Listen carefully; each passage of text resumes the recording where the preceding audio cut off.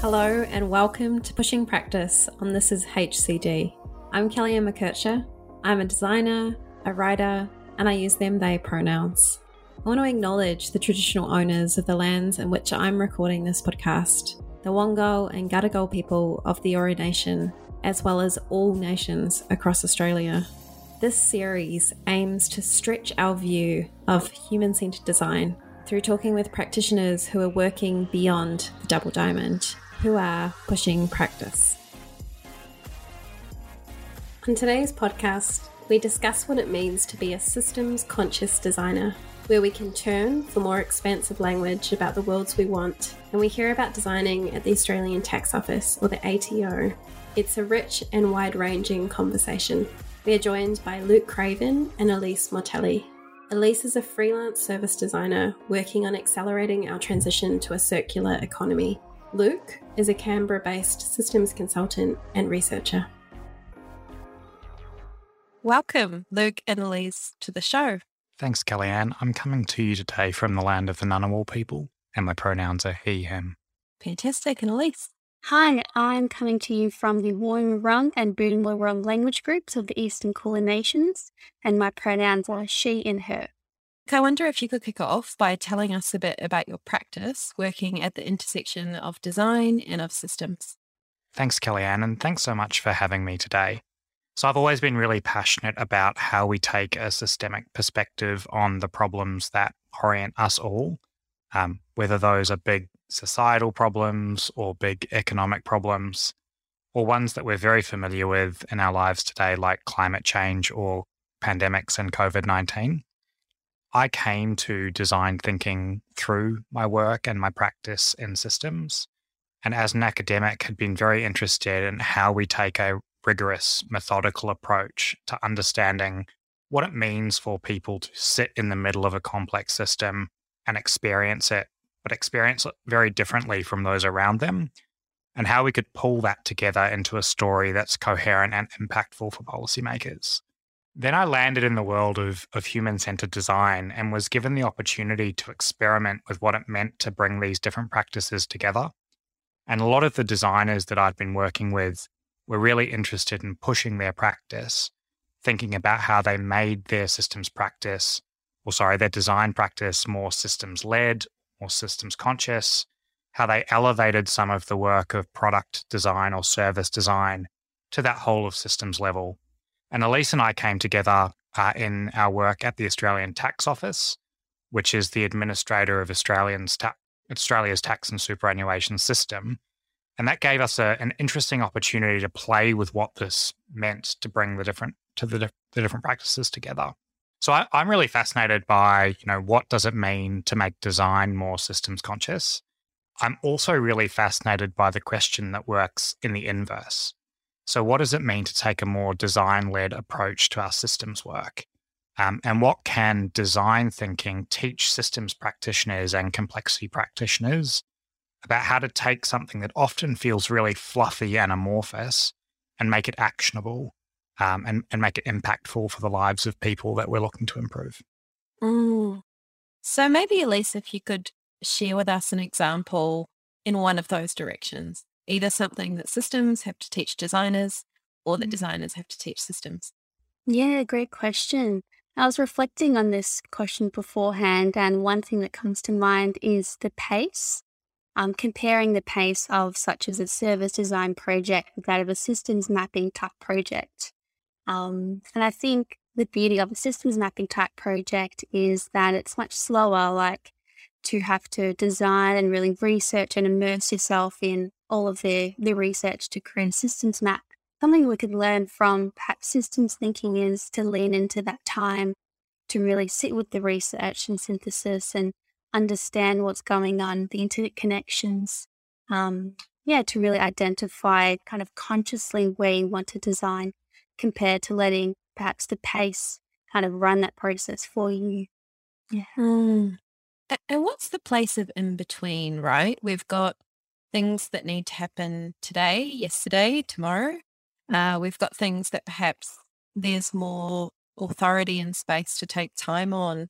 I'm wondering, Luke, if you can think of some examples where you're moving both fast and slow at the same time. I would echo Elise. I think one of the exciting things about systems practice is that it challenges us to think in a different way about our environments and the contexts in which we find ourselves. I think whether you're doing a systems map per se, or you're investing time in the slow production of understanding those relationships and connections in a particular field of work, or whether you're just taking a systems perspective on a problem and you're thinking about ambiguity differently, or you're thinking about the dynamism of the context you find yourself in a little bit differently, and putting more emphasis in being able to sit with and be comfortable with that complexity. Both of those things count as a kind of systems conscious design practice. And so I think there is this, as you put it, like there's a fluidity between the gung-ho, quick, let's like model every system out there and get in front of a whiteboard and do the biggest, baddest map that we can come up with. And all right, well, we know that we're operating in a tax and superannuation system, for example. I know that if I pull a lever over in self-managed super funds, that it is going to have impacts on the way that businesses experience the tax system upstream and downstream in different ways. So how am I designing for that? How am I asking questions that center those kind of perspectives rather than looking narrowly at a particular problem? And I wonder, Luke, thinking about this tax, this superannuation system, what is being designed? Like, what are we making? What are we crafting? What are we stitching together? Yeah, that's a really great question as well, Kellyanne. And I think there's no one answer to that, right? So all Australian taxpayers have experience with the Australian tax system. It's one of the very few ubiquitous systems that all Australians experience. If you left your house today and bought a coffee, you've participated in the tax and superannuation system. The money that you've spent there, you've received through some income subject to income tax. The money that you've paid out to that coffee shop is subject to goods and services tax. And so there are different products and services and experiences and channels that make up the tax and superannuation system. A lot of the work that we do at the ATO is building those different components or elements of the system, but then also standing back to think about how they operate as an entirety.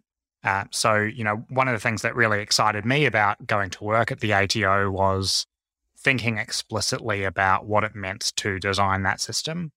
Elements of designing for the parts, and there's elements of designing for the whole or considering the whole. But I think when we begin to center that language of we are designing a system, that opens up new possibilities in terms of what design means. And I'm curious, I guess there's a risk that systems become a new buzzword for design, for designers, and that we start talking about many things as systems-led practices. And I wonder about some of the risks if industrial designers, if human-centered designers, if service designers sort of rush out to work at the systems level. What's at stake? Yeah, great question. I'll have a go at trying to answer that. What's at stake? I think it's perhaps, the understanding where the right intervention is. So being able to kind of have that systems consciousness and really understand how to look at a system, which can take some time and practice and some of the right tools. But I think, the risk perhaps is kind of that narrow lens or that really broad lens of the intervention or the type of solution we're trying to aim for.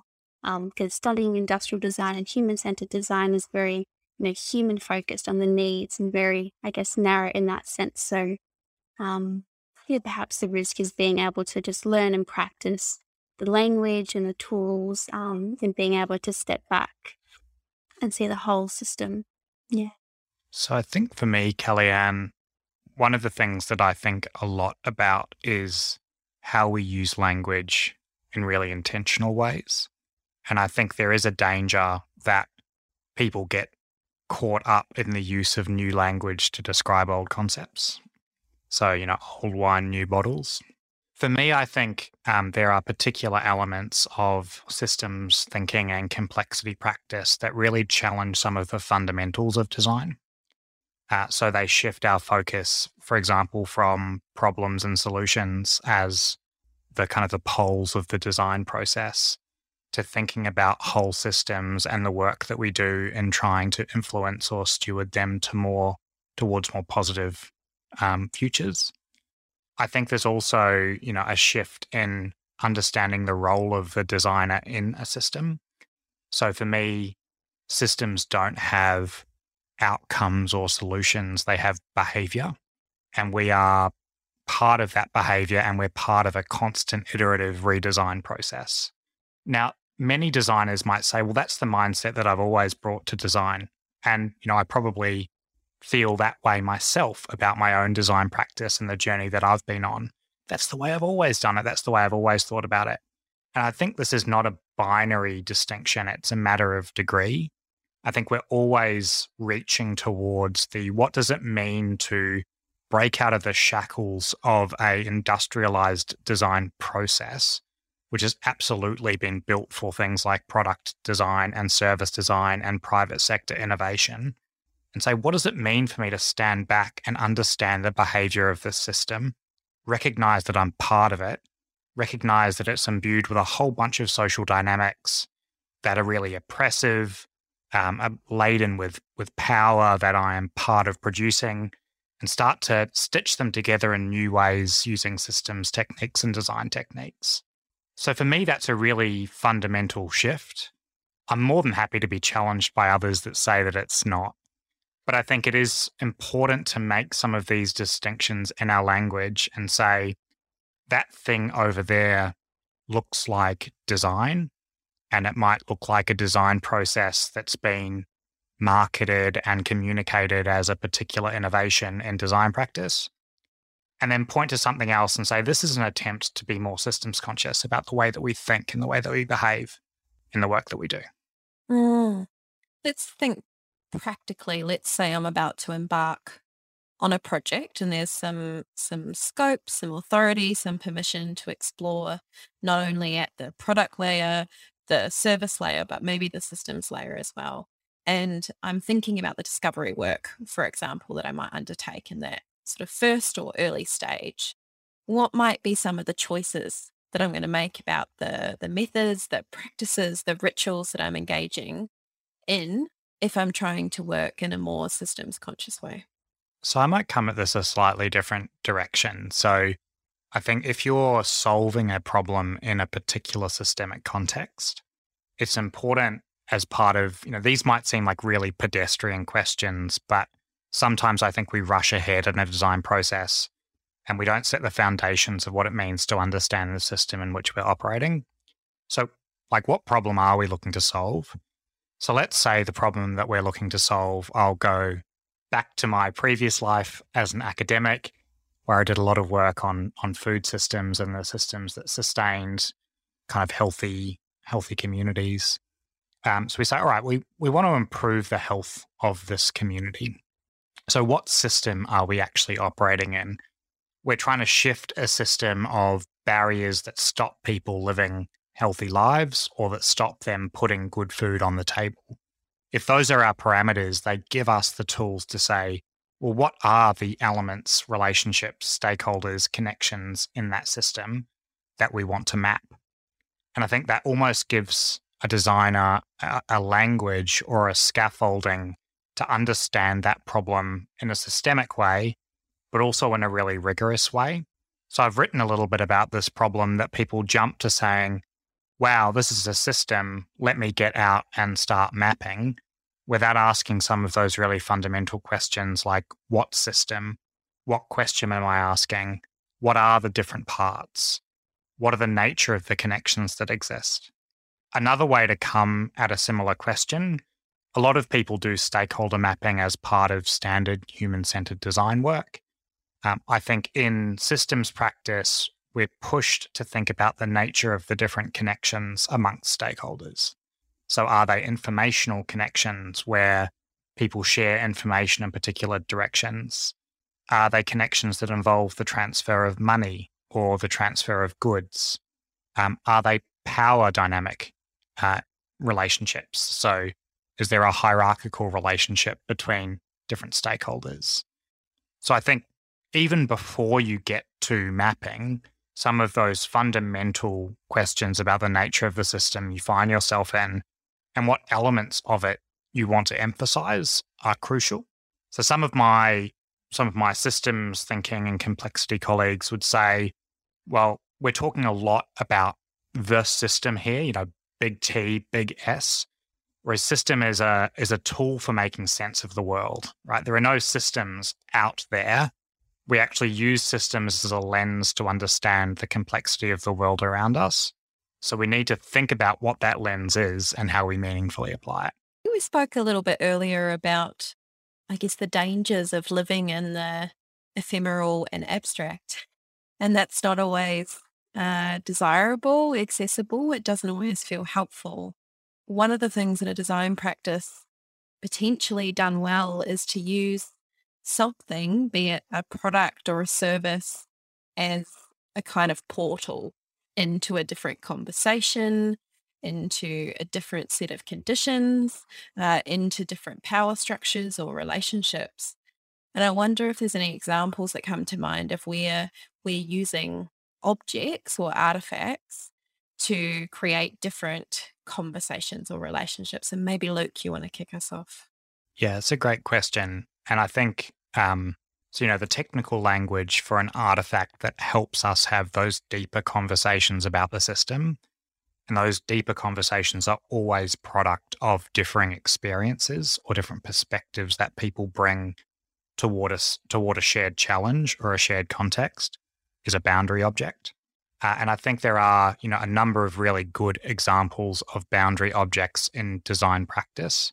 So whether that's something like a cameo or a persona, even slightly different, Kellyanne, from something like a product or a service, but something that is tactile and tangible and helps people cut through the complexity of, wow, we're sitting in a system that none of us fully understand, but we need to have a conversation about it in a way that enables us to collectively wrap our arms around it and enable some kind of action.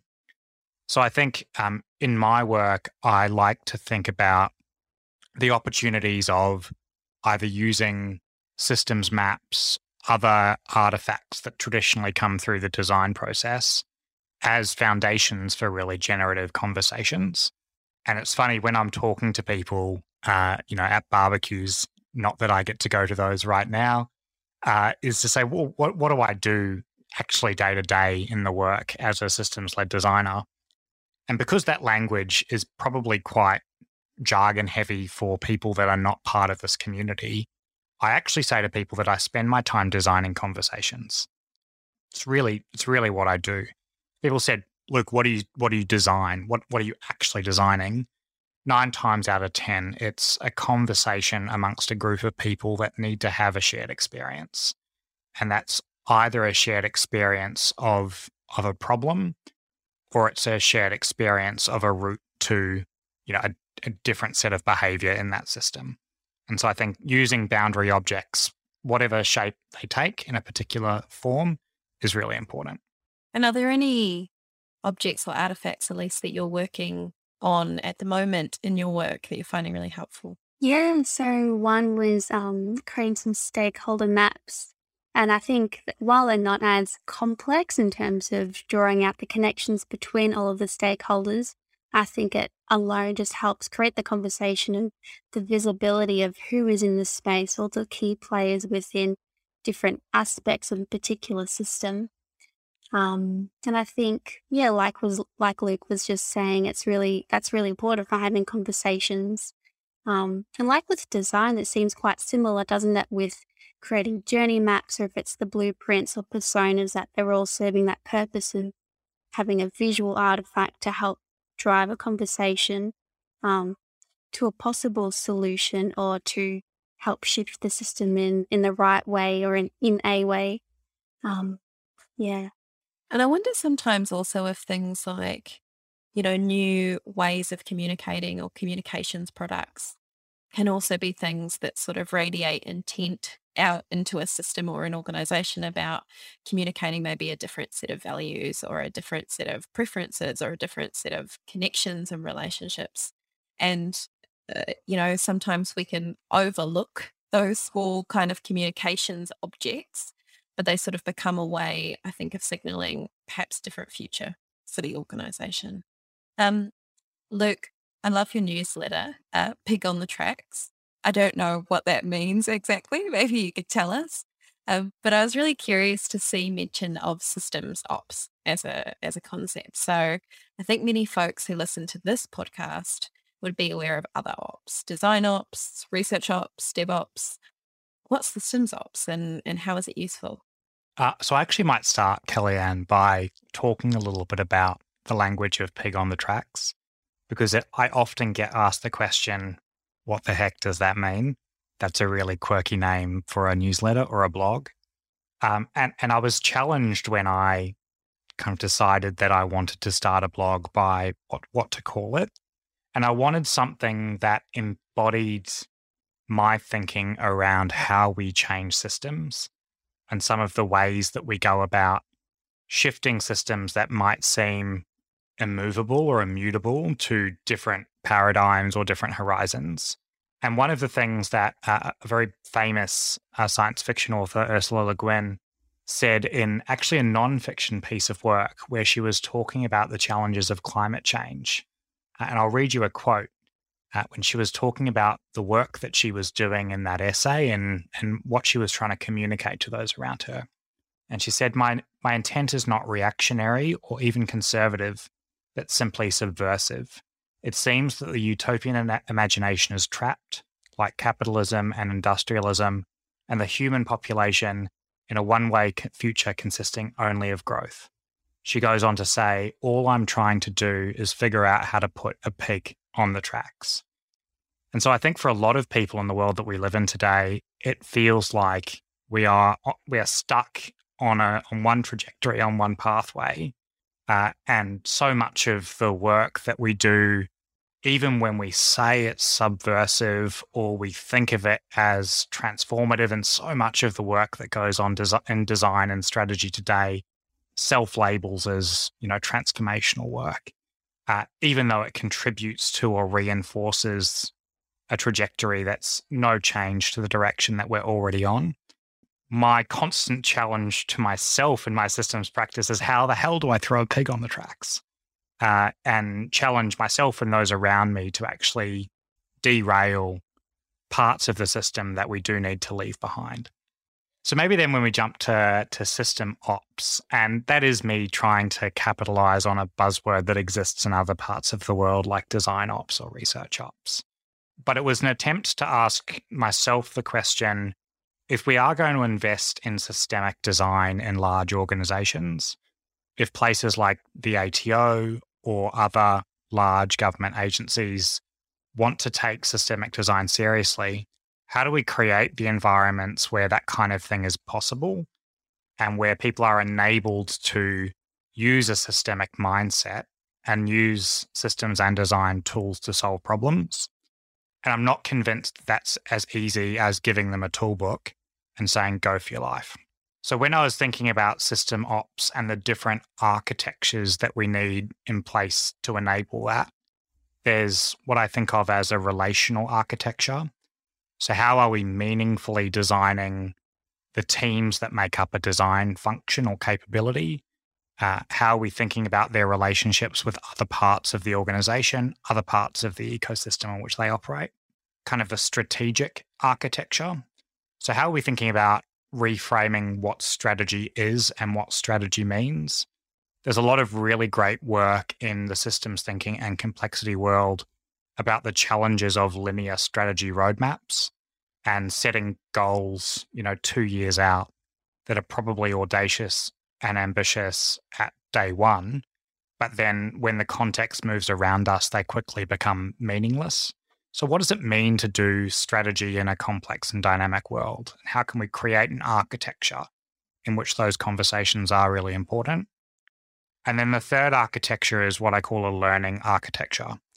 So many colleagues working in this space are quite fascinated by what it means to build learning organizations or learning systems in the public sector and thinking about the engine of growth in complex systems as learning.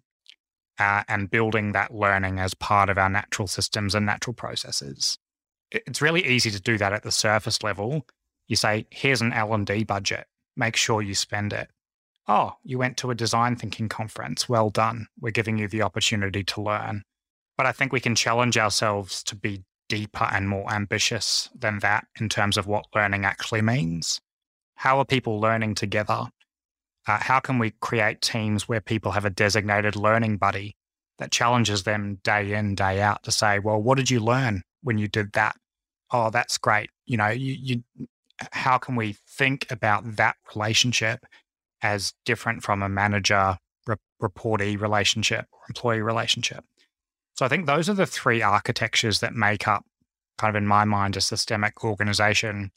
And system ops would be a function that's responsible for cultivating and stewarding those functions and systems so that they are front of mind for an organization and they don't get lost as some of those key enablers of what it means to do good systems work. And perhaps to be controversial, is what you've just described a more contemporary version of our organizational development team?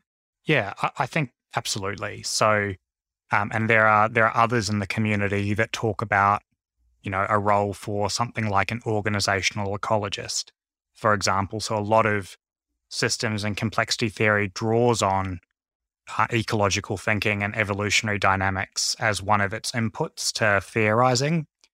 And I think, historically we've thought about the organization as a machine. And almost every organization that I've worked in, the discourse and the metaphors that are used to understand what the organization is and the role that different people play in it tends to be very machine driven. Any organization that wants to take systems and complexity seriously would need to shift to a more ecology-based understanding and kind of metaphorical basis. And so, yeah, I think, another way to frame that is, well, what would an organizational ecologist be? How would an organizational ecologist replace that traditional organizational development function?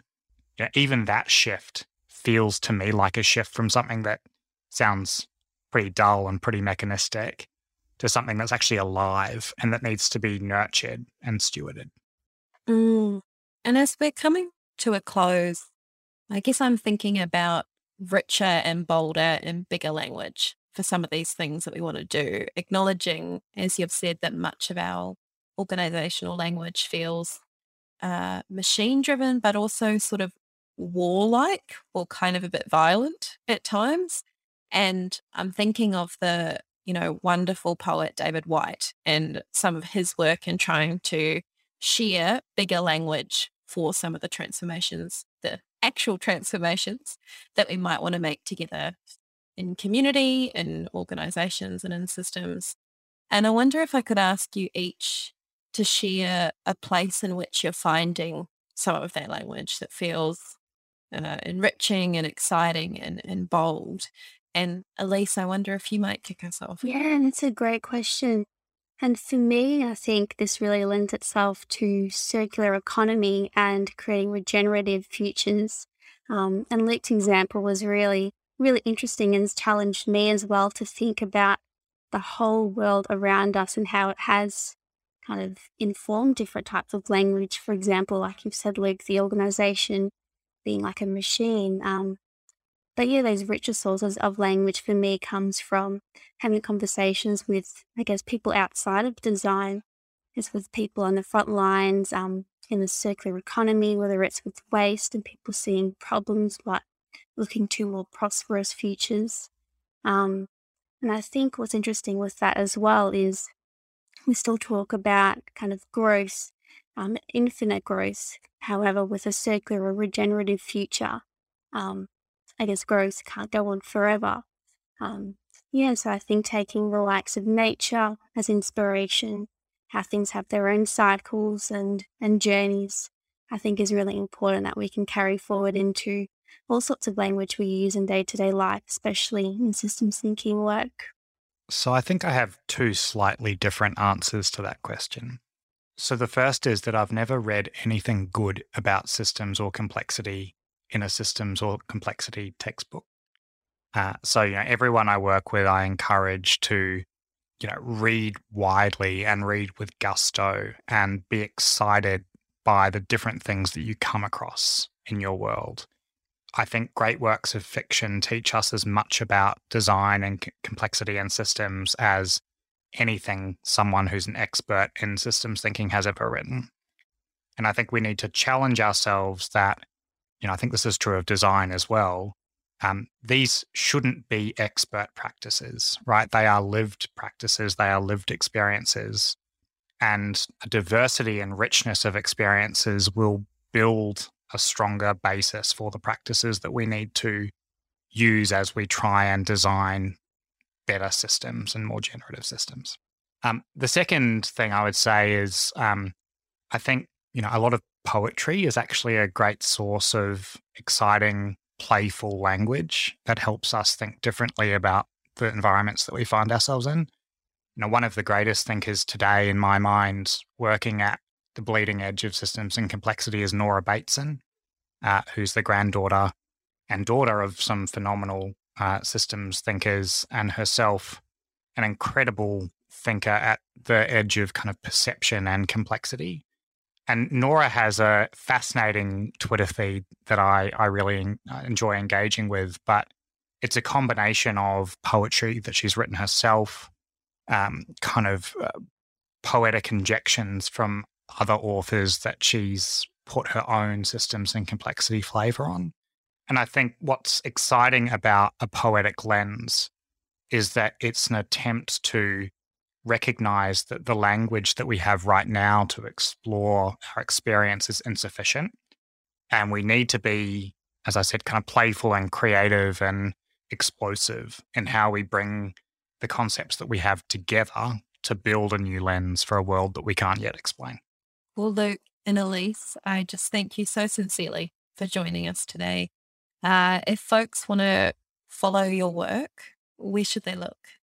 I'm very active on LinkedIn, so feel free to connect through LinkedIn or my website. You can find out a bit more about me, which is www.lisamatali.com. And if you're particularly interested in circular economy, I convene a circular economy Slack community, so you can also find that link to join through the website too. And for those that are interested in learning more about me, probably the best place to go is Twitter, where I'm a notorious tweeter and a notorious lurker. So Luke Craven on Twitter. But also for those interested in the newsletter that we've spoken a little bit about today, you can find it at pigonthetracks.substack.com. Wonderful. Thank you both so much. Thanks for listening to Pushing Practice on This Is HCD.